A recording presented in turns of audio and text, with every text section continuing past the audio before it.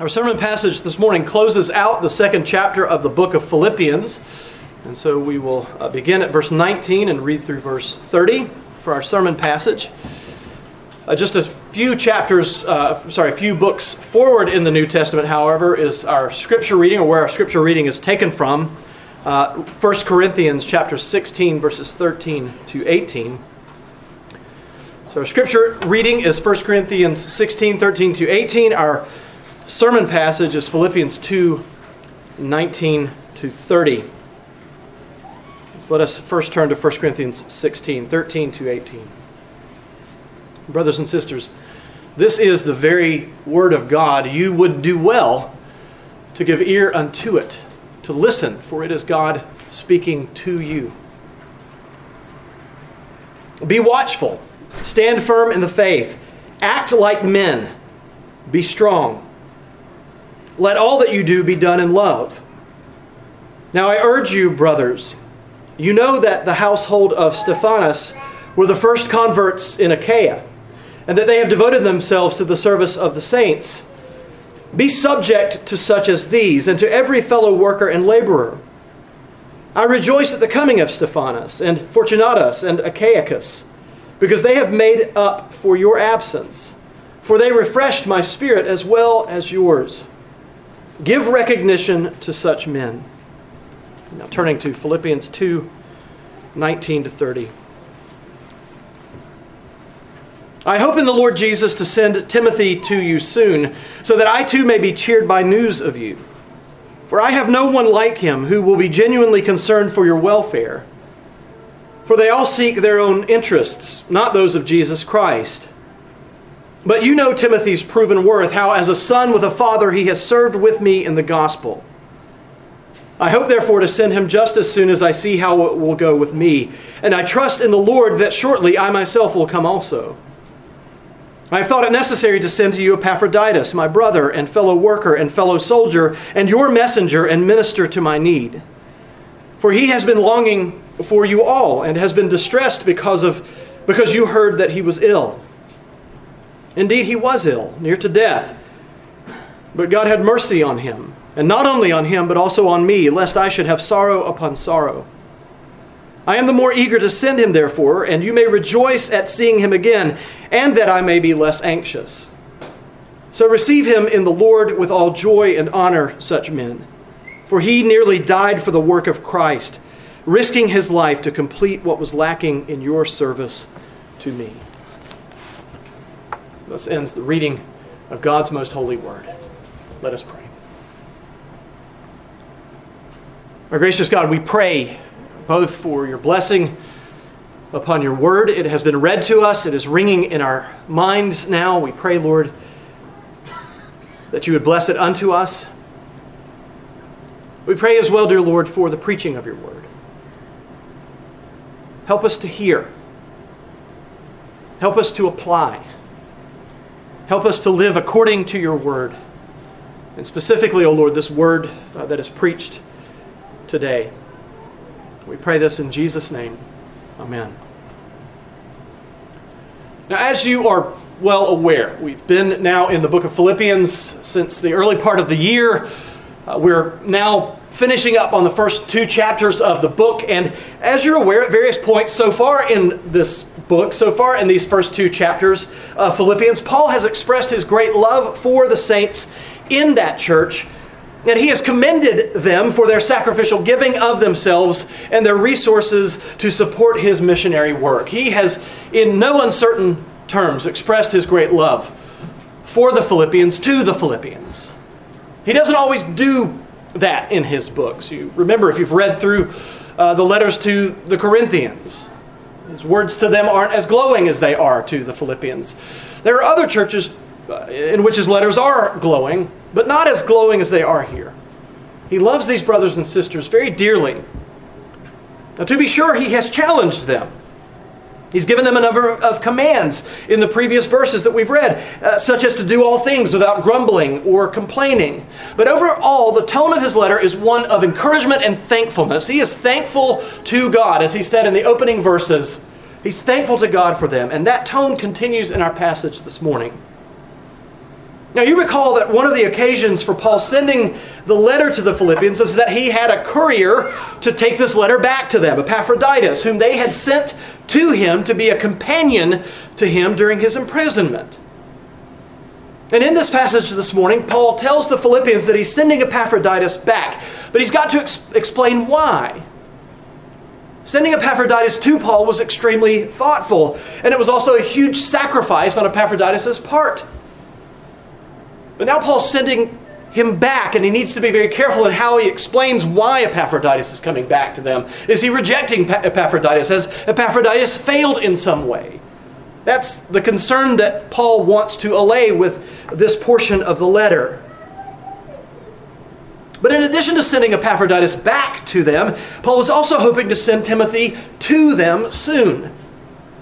Now, Paul here is not engaging in some kind of a quid pro quo. You scratched my back, so I'll scratch your back type of arrangement. But he does wish to express his gratitude for the Philippians having sent Epaphroditus to him, and so he wants to send Timothy to them. Epaphroditus has ministered to him. He wants Timothy to minister to them. His desire to send Timothy also, we can be assured, comes out of a concern to see the division in the church repaired. And Paul is confident that Timothy will be a great help to them in that regard. Now, the first verse in our passage, verse 19, in this first verse, Paul tells the Philippians, I hope in the Lord Jesus to send Timothy to you soon, so that I too may be cheered by news of you. He's going to send Timothy to them. Timothy will be with them for a time, and then Timothy will return. And that way Paul can be cheered in the report that Timothy gets from him. Now, in the previous two verses, Paul told the Philippians that he is glad and that he rejoices and that they should be glad and rejoice with him. And now he wishes to be cheered by news from the Philippians when Timothy returns to him from this as yet in the future visit. And then in verse 20, Paul begins to commend Timothy to the Philippians. He says to them, for I have no one like him, who will be genuinely concerned for your welfare. Now, you remember this if you were here years ago when we went through the second letter that Paul wrote to Timothy. And in that letter, we saw how much Paul loved this young man. He was a spiritual son to Paul. Paul esteemed him greatly. Paul used him over and over again in various churches to minister to those churches, to pastor those churches. Timothy was a pastor in the church at Ephesus for a time. And so Paul says, I have no one like him who will be genuinely concerned for your welfare. But a rougher but more literal translation of the first part of that verse, for I have no one like-minded with me. The word translated like-mind is a compound of two words, equal and souled. And so Paul and Timothy, Paul is saying they are same-souled. And this is why Paul trusts Timothy the way that he does. But this verse, verse 20, it begins to show that Timothy is coming and that this visit that Timothy is coming on, it's not a social visit. It's not so that Timothy can hang out with people that he knew, that he's known for years and years. Although certainly Timothy has known these people for years and years, and he loves them greatly. He's making a pastoral visit.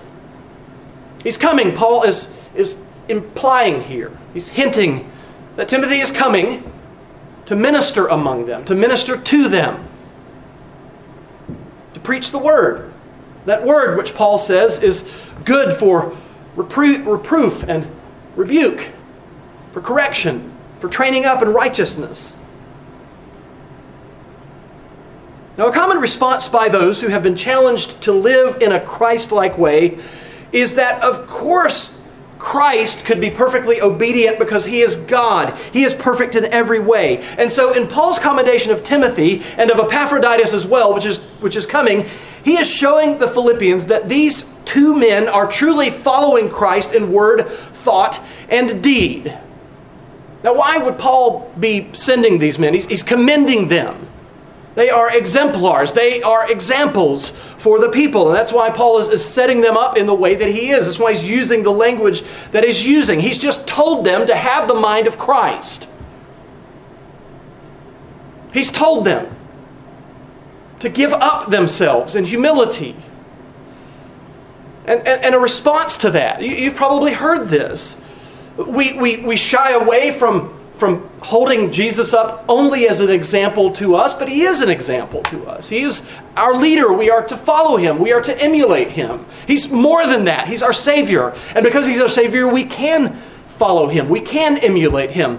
We can't say, well, Jesus is God. Of course he can do these things. I'm not God. I can't do these things. Don't expect those things of me.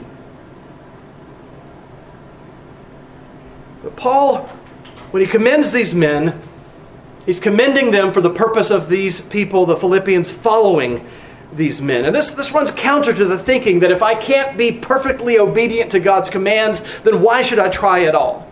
Paul is saying, in effect, you are to have the same mind as Christ. You are to do all things without grumbling or disputing. You are to rejoice and be glad. And if you're not sure how to do those things, I'm going to send Timothy and Epaphroditus to you as examples how to do these things. Now, some of you can learn things by simply reading how to do things on a page. Some of you need people to show you. That's very much the way I am. And the Christian life is like that, at least to a certain degree. What does it mean? What does it look like? How do I have the same mind as Jesus Christ? Paul is saying these men who are coming your way very soon, they can show you. In the words of one commentator, these two men exemplify what sacrificial service looks like. That's what Paul is calling the Philippians to.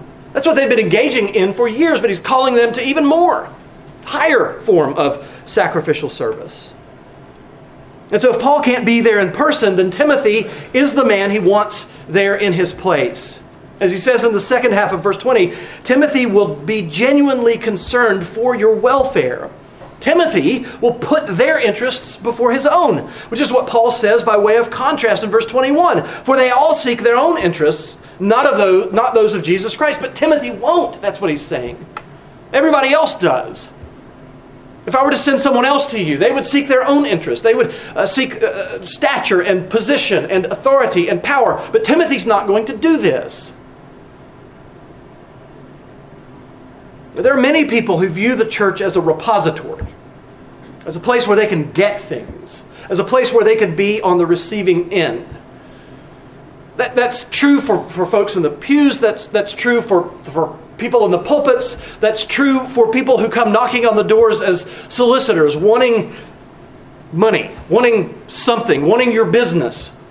They see the church as a place, or churches as a place where they can get stuff.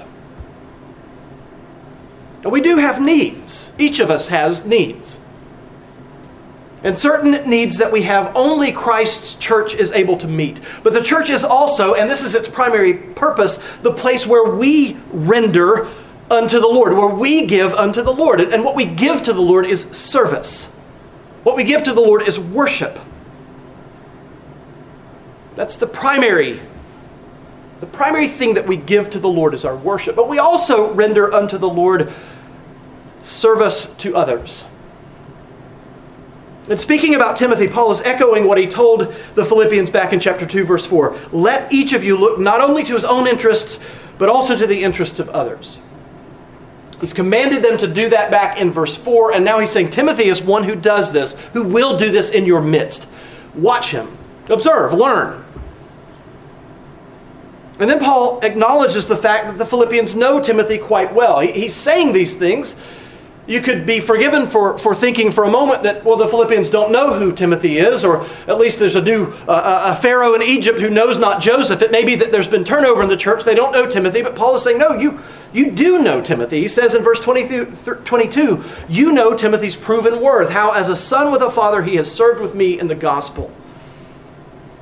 And this is because Timothy was with Paul the very first time that Paul stepped foot on European soil. The very first time he ministered to Europeans in Philippi. The very first time there were converts on European soil. Timothy was there. But That wasn't the only time Timothy was in Philippi. Timothy had visited Philippi numerous times in those intervening years, 12 to 13, 14 years. Possibly as many as 6 or 7 times in total over the intervening years. Timothy has dropped in. He's stopped by. He's checked in with them. He's ministered among them. And so when Paul says that they know Timothy's proven worth, he's not being merely rhetorical. He truly is Paul's spiritual son. It will be as close to having Paul among them as is possible. And Paul says that Timothy has served with him in the gospel. This is the same phrase that Paul used in chapter 1, verse 5 to describe the partnership that the Philippians have had with him. The Philippians have served Paul in the gospel, served with Paul in the gospel. Timothy serves with Paul in the gospel. Timothy, it is hoped, will come to them, and it will do them good to have him with them in Philippi for a time. And Paul says in verse 23 that he hopes to send Timothy to them as soon as he finds out what is going to happen to him, meaning when he gets the verdict of the trial. He's trusting in the Lord, he says in verse 24, that he will be able to come to them as well. Here's Paul saying, I'm hoping to come to you as well, so that his expectation is that his trial will end with him being set free. And you remember, he said back in chapter 1, verses 24 and 25, but to remain in the flesh is more necessary on your account. Convinced of this, I know that I will remain and will continue with you all for your progress and joy in the faith. Paul's confident that he's going to visit the Philippians too. He's convinced that the Lord would have him work more among the Philippians, and so he expects to be released and to visit them sometime in the near future. And then in verse 5, there's a shift. He's been talking about Timothy. He's talked about his hopes to be able to come and visit them. And now he tells them that he's sending Epaphroditus back to them. Just as he committed Timothy to them, he also commends Epaphroditus. Now, as you know, if you have sent letters of communication, if you have sent emails, if you have sent texts, if you have sent emojis, you know that those various forms of written communication, whether they are in letters or pictographs, they are very difficult. It's very difficult to convey clearly what you are trying to say. What's the percentage of communication is nonverbal? It's a very high, I don't remember, you probably know, but it's a high amount. It's a high percentage of communication between people as they're standing and talking to one another that's nonverbal. And Paul is trying to communicate to them the reasons now why Epaphroditus is coming back, why Paul is sending him back. Paul does not want the Philippian church to think for an instant that there is any bad cause for him returning Epaphroditus to them. He's very concerned that they not take Epaphroditus' return in that way. Paul writes, I have thought it necessary to send to you Epaphroditus, my brother and fellow worker and fellow soldier, and your messenger and minister to my need. Now, verse 25 should make it clear to the Philippians that he's not sending Epaphroditus back to them because of some kind of problem, some kind of issue that arose between them or with Epaphroditus, or that Epaphroditus in any way is a failure. He calls Epaphroditus his brother. He calls Epaphroditus his fellow worker.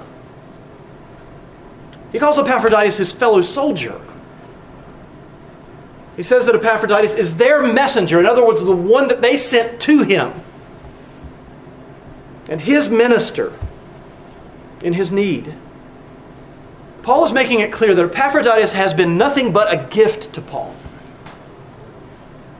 But Paul gets to the reason as to why he's sending Epaphroditus back to them in verses 26 and 27. He says there, for he has been longing for you all and has been distressed because you heard that he was ill. Indeed, he was ill, near to death. But God had mercy on him. And not only on him, but also on me, also, lest I should have sorrow upon sorrow. Epaphroditus had become so ill while he was with Paul in Rome that he nearly died. And once he recovered, he was very concerned because the Philippians had heard, word had gotten to them that Epaphroditus had fallen ill. And so Paul wants them to see Epaphroditus in the flesh, to see that he is well, so that they can have the same sense of relief that Paul had when Epaphroditus recovered from this illness. However, as with sending Timothy to them at some point in the future, Paul also wants them to have back in their midst one of their own who has the mind of Christ. Sinclair Ferguson writes about Epaphroditus, "Here then was a Christian to be emulated. When we see that the Christian life is fellowship, hard work, spiritual conflict, and service of our fellow believers, then we are more likely to do all things without grumbling or questioning." Paul is a brother. Epaphroditus is a brother to Paul. He has experienced deep fellowship with Paul. Epaphroditus is a hard worker. He's a co-laborer with Paul. Epaphroditus has engaged in spiritual conflict as a fellow soldier with Paul. Paul wants the Philippians to know these things about Epaphroditus. It is more necessary in this time of division to have among them a person who exhibits selflessness than it is for Paul to have Epaphroditus ministering to him. Epaphroditus ministered to Paul. It's true, Paul needed that, but the Philippians now need it. And so Paul is sending him back. And Paul writes in verse 28, I am the more eager to send him, therefore, that you may rejoice at seeing him again, and that I may be less anxious. Paul is saying he's anxious here. Paul, don't be anxious. Paul, the apostle of Jesus Christ, is expressing this anxiety that he's had over the Philippians' feelings about Epaphroditus falling ill, over Epaphroditus' concern that the Philippians are concerned, worried about him. And verses 29 and 30 say, "So receive him in the Lord with all joy, and honor such men, for he nearly died for the work of Christ, risking his life to complete what was lacking in your service to me." Once again, Sinclair Ferguson in his commentary, he wonders if some of the Philippian believers might feel that Epaphroditus was a spiritual failure, or perhaps Paul feared for Epaphroditus' good reputation and the future acceptance of his ministry in Philippi. If Epaphroditus comes back to the Philippian church, and somehow, for some wrong reason, they see his ministry to Paul as a failure, what will that do to his standing among his brothers and sisters there in Philippi? And so it may be for these reasons that Paul here in verse 20, he commands the Philippians to receive him and to honor him. Those are commands. They're in the imperative. Receive him and honor him. And then he reminds them in verse 30 why they ought to, for he nearly died for the work of Christ, risking his life to complete what was lacking in your service to me. They must receive Epaphroditus. They must honor him, because he nearly died in the service of Jesus Christ. Now, in our cynical age, there's a large portion of society that doesn't believe people should be given any kind of honor. Not people in general, but especially not those who serve Jesus Christ. Don't expect the world to applaud you when you tell your unbelieving friends, your unbelieving neighbor, that you are a Christian, that you're a follower of Christ. Don't expect that any longer. The world is a-changing. But Paul understands that Epaphroditus should be honored because he has been working for Christ. When Paul is commending the household of Stephanas to the Corinthians in 1 Corinthians 16, he tells the Corinthians to give recognition to such people. Now, recognition in 1 Corinthians 16 and honor in Philippians 2, they're not the same word, and yet the idea behind them is similar. We can recognize, we can honor servants of Christ in such a way that it glorifies Christ. Honoring our brothers and sisters for their service to the Lord. It doesn't rob glory from Jesus if we do it in the right way. If we do it in a way that glorifies Christ. And that's just it. The Philippians sent Epaphroditus to Rome to be of service to Paul. But Paul is telling the Philippians that Epaphroditus was in fact serving the Lord. He had been rendering service to the Lord. Now, NATO, the North Atlantic Treaty organization, it holds to what it calls the principle of collective defense, which means, in the words of their own website, an attack against one ally is considered as an attack against all allies. What Paul is saying here is something akin to that principle, but much more profound. An act of service to one member of the body of Christ is an act of service to Christ himself.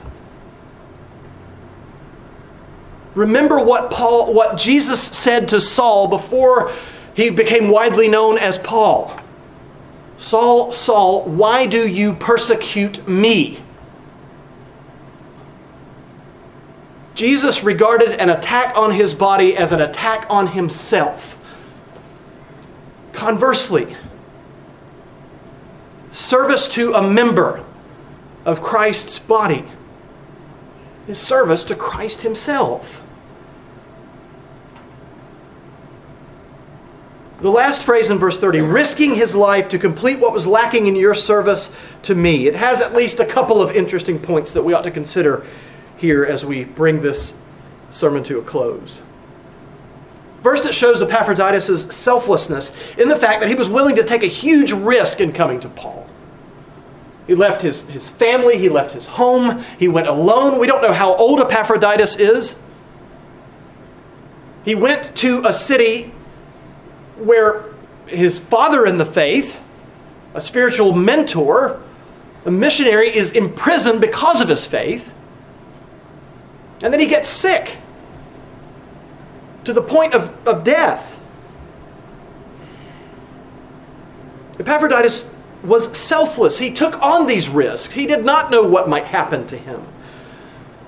But brothers and sisters, risk-taking is not just for ministers and missionaries.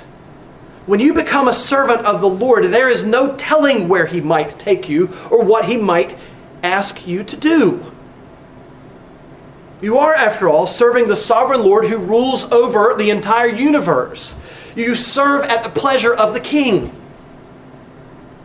And service to your King may mean that your life is imperiled in one sense. Service to your King may mean that your life is brought to an end in one sense. But in another sense, there is no safer place than in the hands of the King, the sovereign God of the universe. That's the first point to consider. The second point to consider is what Paul says at the end. That Epaphroditus came to complete what was lacking in their service to him. Now, when you read through this, you may take this as, is he slighting the Philippians here? Is he saying that despite all of these things that Paul has said they've done, they just haven't done enough? They've fallen short. You could read it that way. It's possible to read it that way. But it shouldn't be taken that way. Not in the overall context of this letter. It should not be taken as an insult directed against the Philippians. As one commentator put it, it could simply be a way of Paul stating that Epaphroditus has supplied what they were unable to provide Paul. They lacking the opportunity to help Paul until this time. But the fact is, if they are, in serving Paul, by extension serving Christ, then they will never get to an end point in their service to the Lord. There is always a sense in which our service to the Lord is lacking. It's not complete. And brothers and sisters, it won't be completed on that day when you're taken to be with the Lord. You still will have service to render unto Him. It doesn't end. You don't get to lay about fat and happy in heaven. We'll still be serving the Lord there.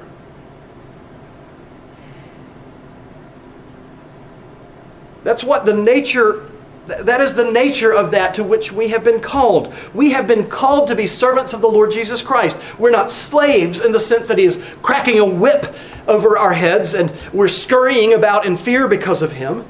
We're His brothers and sisters, but we are to serve Him. Our service comes as a grateful response to the fact that Jesus Christ has set us free from our slavery. We do have a new master.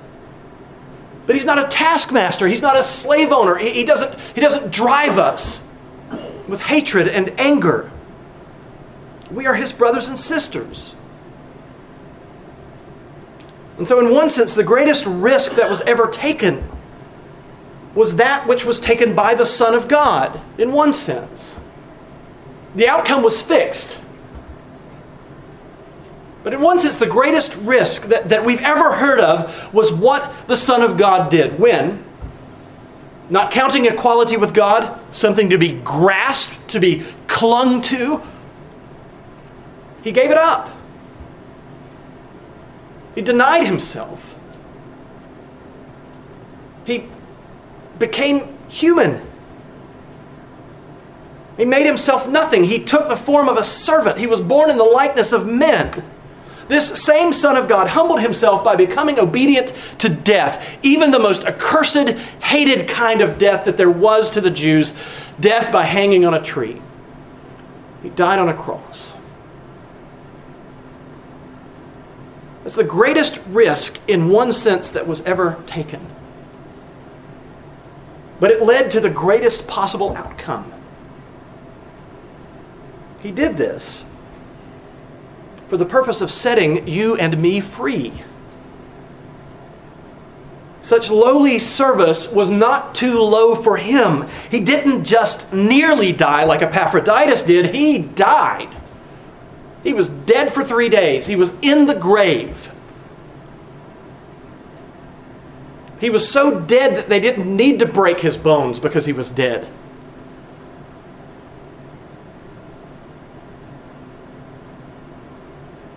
Did more than Epaphroditus ever did. If they ought to honor such men as Epaphroditus, Timothy, how much more ought we to honor the Lord Jesus Christ? We honor him with our service. And brothers and sisters, there will never come a day when our service to Jesus Christ will be made complete. Never. Not here on earth, not in heaven, not on the new earth. There'll never be a day. We're not trying to pay him back, but we are gratefully serving the Lord for the fact that he came and served us. And that, brothers and sisters, that's good news. That's the gospel. Amen. Let us pray. Our gracious God and Heavenly Father, we thank you that in the fullness of time you sent your only begotten Son. That he, in addition to being the Son of God, became the Son of Man. That he took unto himself a true body and a reasonable soul.